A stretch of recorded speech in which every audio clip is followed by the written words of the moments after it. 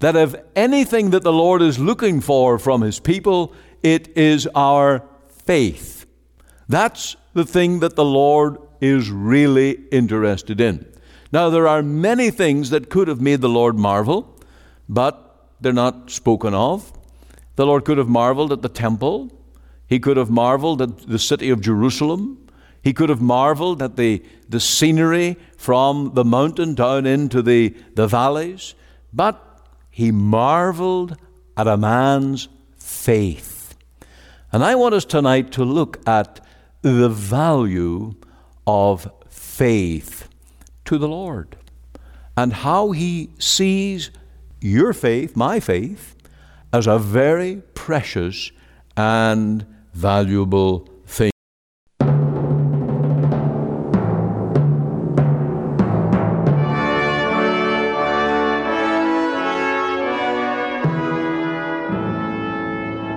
Welcome to Let the Bible Speak. This is Ian Gollaher, and we're on the air to bring you the message of the gospel.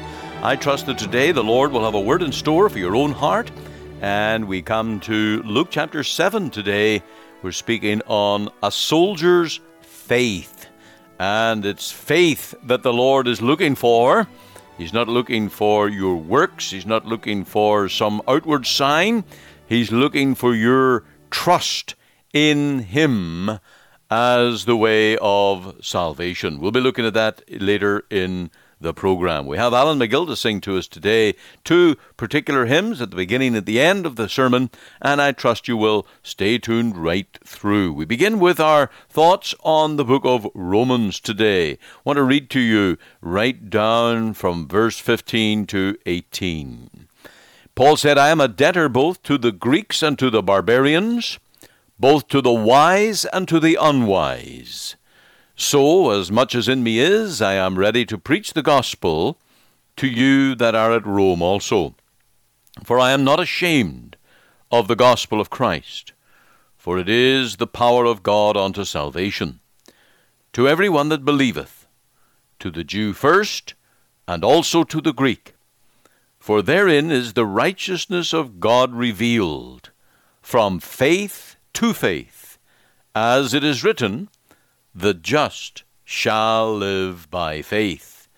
For the wrath of God is revealed from heaven against all ungodliness and unrighteousness of men, who hold the truth in unrighteousness. So there you have it, the Word of God from the Apostle Paul as he was inspired to write to the church at Rome. Now, to what was Paul a debtor? He said, I am a debtor. The gospel was revealed to him. Now, note the word revealed in verse 17. For therein is the righteousness of God revealed. The gospel is not something that comes to us by our reasoning out of our own brains, but out of revelation from the living God. And you'll notice that in verse 18 that it is the knowledge of God's wrath on a fallen world. That word of warning needed to be proclaimed to all men. And in that sense, Paul was a debtor. He owed men the message of the truth. He needed to tell them. He could not be silent because he knew the truth. And men who were ignorant of the truth needed to be warned, needed to be given the message of the gospel. And you can see here that the gospel is both positive and negative. It is good news because there is deliverance from the bad. There is deliverance from God's wrath.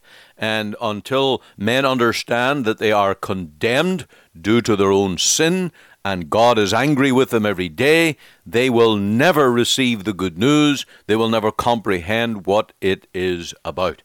And so in our ministry of the gospel, we have to be faithful to men, to warn them of the wrath to come, and also to deliver to them the hope that Jesus is come and has in his own person borne that wrath. And that is the righteousness of God revealed. So stay tuned as we move now to our music and then to our message.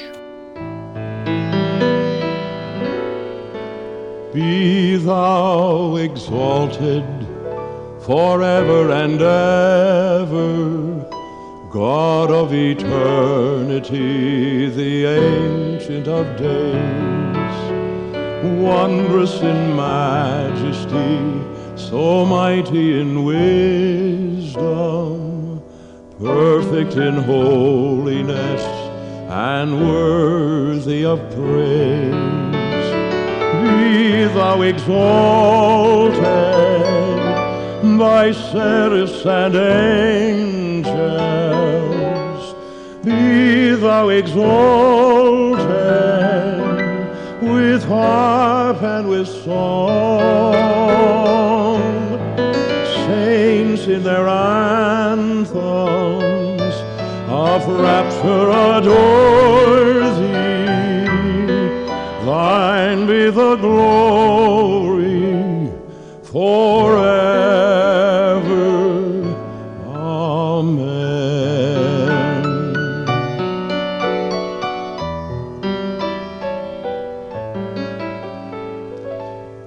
Be thou exalted, O Son of the highest, gracious Redeemer, our Savior and King, one with the Father, co-equal in glory. Here at thy footstool our homage we bring. Be thou exalted, O Spirit eternal, dwell in our hearts, keep us holy within. Feed us each day with thy heavenly manna, healer of wounded hearts, thy praises we sing. Be thou exalted by seraphs and angels. Be thou exalted with harp and with song. Saints in their anthems of rapture adore thee. Thine be the glory forever. Amen. Be thou exalted by seraphs and angels. Be thou exalted with harp and with song. Saints in their anthems of rapture adore thee. Thine be the glory forever. Amen.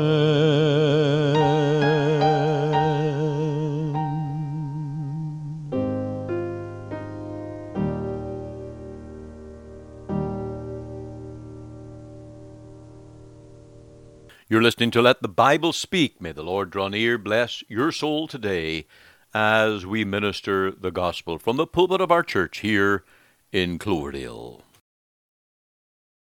Well, we're coming to Luke 7 and to this miracle of the healing of the Roman centurion's servant.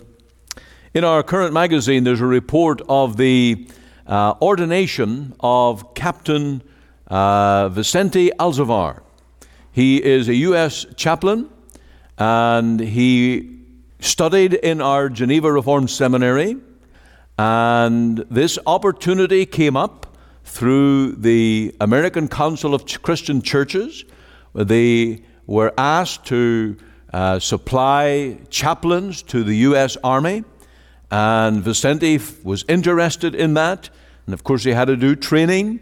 He had to go through all the rigors of preparing for the army. But very soon after his acceptance, into the military. Because he was a chaplain, he was given the rank of captain. He went off to Afghanistan with a brigade of troops and served there for considerable time, and back again to the U.S., and right now he's in Honduras, where he is working as a chaplain. You can imagine the many opportunities that brings, and there are times, of course, when men need answers, and they are looking to the Word of God and looking to God's servant to guide them. And I say these things tonight because of this Roman centurion. And the Lord was not against a man being a soldier. Indeed, this man is commended in many ways. He was an outstanding man. And this centurion, well, the outstanding thing that he did for his people was to build a synagogue. So you can imagine that he was a man of means. And to be in the Roman army and to have rank in the Roman army would have given certainly quite a lifestyle. And he was able to underwrite and fund the erection of a synagogue for Jewish worship. And certainly he was a generous man. We also mark here that he was a kind man, because this servant who became sick, we're told in verse 2 that he was dear unto him. Now, in Roman military, servants were very disposable. They were not very valuable. You could easily replace a servant with another. But this servant, who must have endeared himself to this Roman officer, was loved and cared for. And so that when he became sick, he was concerned for him, and he wanted to find a way to help him. Now, the next and perhaps the biggest surprise of all, that this centurion made the Lord marvel. If you read verse 9, it says here, when Jesus heard these things, he marveled at him. Now, there's only 2 times in the gospel accounts where the Lord Jesus marveled at anything. The first account is in Mark 6, where the Lord marveled at the unbelief of the people of Nazareth. He said that a prophet has no honor in his own country, and he did not many mighty miracles there because of their unbelief. And the Lord marveled at their unbelief. And so when you come to the Roman centurion, you flip the coin, and this man's faith caused the Lord to marvel.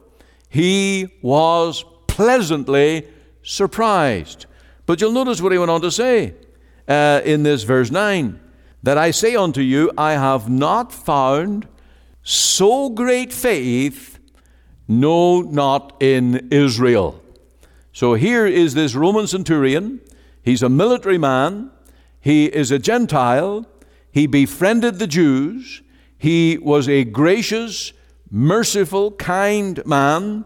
But the thing that the Lord picks up on is his wonderful faith and his act of faith by believing on the Lord. Now, do you know what I get from this? That if anything that the Lord is looking for from his people, it is our faith. That's the thing that the Lord is really interested in. Now, there are many things that could have made the Lord marvel, but they're not spoken of. The Lord could have marveled at the temple. He could have marveled at the city of Jerusalem. He could have marveled at the scenery from the mountain down into the valleys. But he marveled at a man's faith. And I want us tonight to look at the value of faith to the Lord and how he sees your faith, my faith, as a very precious and valuable thing.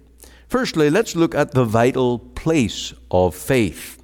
As we noted, there were many good things about this centurion. Just let's list them again and get these nailed down and get them emphasized. Well, he was kind to his own servant who was near to death. And this was certainly a very commendable thing.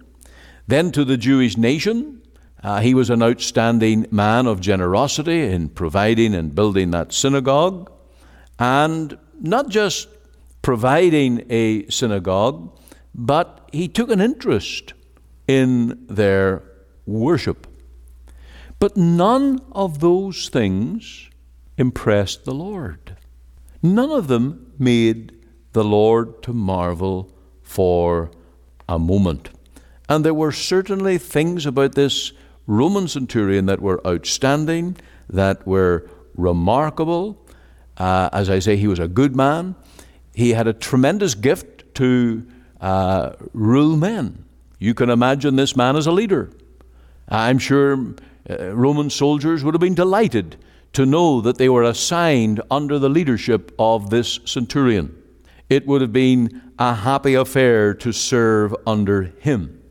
There's something else that I notice about this man, and that was his humility. A very rare thing for a Roman military officer. And we're told in verse 6 that when Jesus went with them, and when he was now not far from the house, the centurion sent friends to him, saying unto him, Lord, trouble not thyself, for I am not worthy that thou shouldest enter under my roof. Now, I'm sure the same man had no mean home. I don't think he lived in a hovel. With his ability to fund the erection of a synagogue, a place of worship for the Jews, he would most likely have had one of the best homes in the area. Now, being a military man, he may not have been stationed there for all that long. He may have had to rent something. He may have had to have some temporary arrangement for accommodation. But he had a home, and there lay his servant who was sick.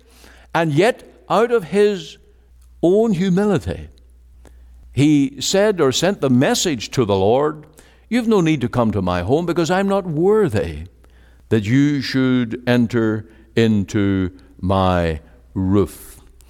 And yet none of these things impressed the Lord. None of these things made the Lord to marvel. It was that matter of faith. Now, let's take this to our own lives and our own hearts tonight. You may have many fine qualities. You may have even some of these qualities of the centurion: generosity, kindness, humility. But the one thing that the Lord is looking for from his people is our faith. After all, that's the thing that saves our souls. That is how we are justified, not by works, but by faith. And I don't think tonight I need to preach Romans chapter 4, where you have two outstanding men who are given as examples, Abraham and David, who were both justified by faith. That means just as if they'd never sinned, made right with God. And so no matter what personal character and qualities you have, the one thing the Lord is looking for is your faith, your trust, your receiving the grace, the mercy of the Lord Jesus. And of course, even good men, no matter how good they are, without faith will never have done enough to be saved. And the great question always comes, when have I done enough if we're not saved by faith alone? And this gives great hope, because the worst of men can be saved. There are many people who could not say, well, I'm like the centurion, and I'm generous, I'm kind, I'm humble. They may be the roughest, toughest sinners in the neighborhood. They may be the most abhorrent and obnoxious characters imaginable. And yet we can preach this gospel to them. It is not your personal qualifications. It is by faith that you are made right with God. And if you put your faith in the finished work, the redeeming work of the Lord, you can be a Christian. And then the Lord can do a work within your life to bring about these other qualities and qualifications. And so we can say that faith is the key that unlocks the grace of God to you. It's not your general generosity. It's not your general humility.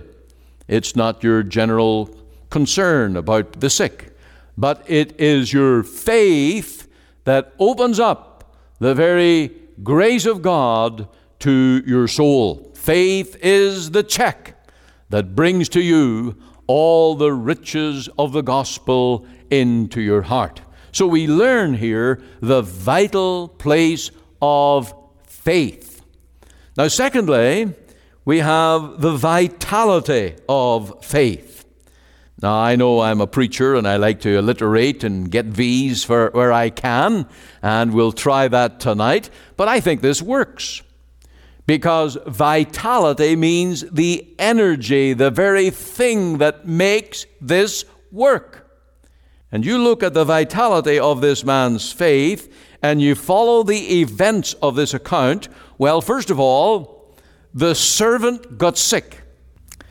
The centurion heard about the Lord Jesus, who had already done many miracles. Now remember, this was Capernaum. And Capernaum was the center of our Lord's ministry for his Galilean ministry. It was his home, away from Nazareth, during those years of Galilean ministry.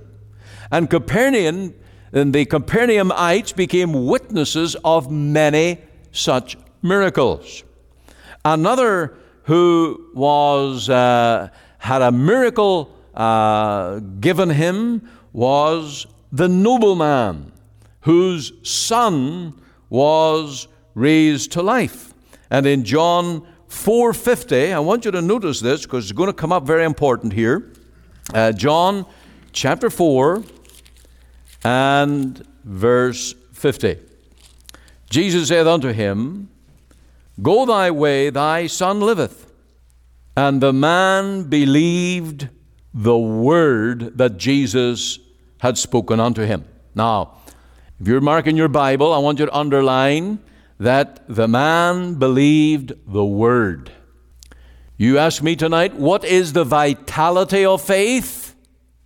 It is the word of the Lord.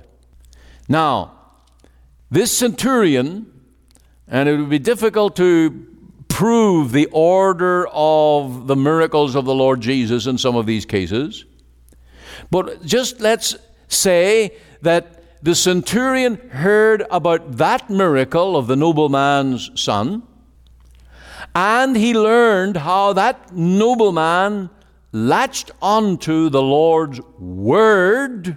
Let's see what he did now. Luke 7, verse 7. Wherefore, neither thought I myself worthy to come unto thee, but say in a word, and my servant shall be healed. And here is the vitality of faith. Here is where what empowers our faith. It's not faith in nothing. It's not faith in thin air. It is faith in the actual word of the Lord. Because there is the authority of that word. And that is the essence of real faith in the Lord Jesus. The Lord said it, I believe it. And if the Lord should command the word, it shall be done. Now that elevates the Lord Jesus to the realm of being God and of being God's word, the Logos, the word of the Father. And this centurion's faith was given power and effectiveness because it was in just the spoken word. Say in a word. Now, think of how the world was created. Indeed, I went back to Genesis 1 and reminded myself of this. And it said over and over again that when God created the world in Genesis 1, how did he do it? He just spoke. He spoke each stage of the creation into being. In verse 3, God said, let there be light, and there was light. It was a creative act by the spoken word of God. And you go down that chapter and you'll count 9 times, and the Lord said, Men may scale the highest mountain and descend the deepest sea, but no one could ever measure God's great love at Calvary. Love of Christ so pure and tender, love so merciful and free, far beyond all comprehension is the love of Christ for me.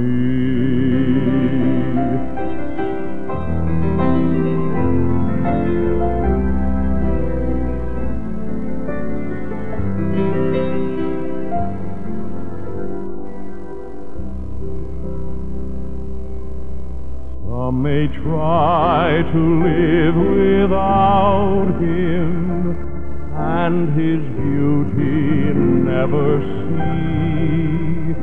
I shall ever sing His praises for the love He gave to me. Love of Christ so pure and tender, love so merciful and free, far beyond all comprehension is the love of Christ for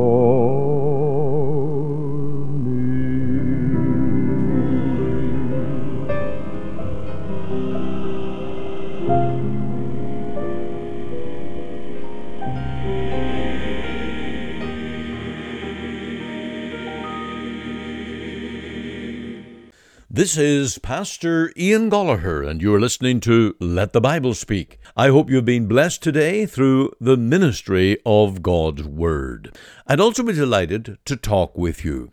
My personal phone number is 604-897-2040. Please call to let me know that you're listening, and we can open the Bible and pray together. For all the information about our radio ministry in Canada and our churches in Buffalo, Scarborough, Port Hope and Barrie, please go to ltbs.ca. If you have been blessed today, please kindly consider helping us to cover the cost of airtime. Your gift, large or small, will make the difference.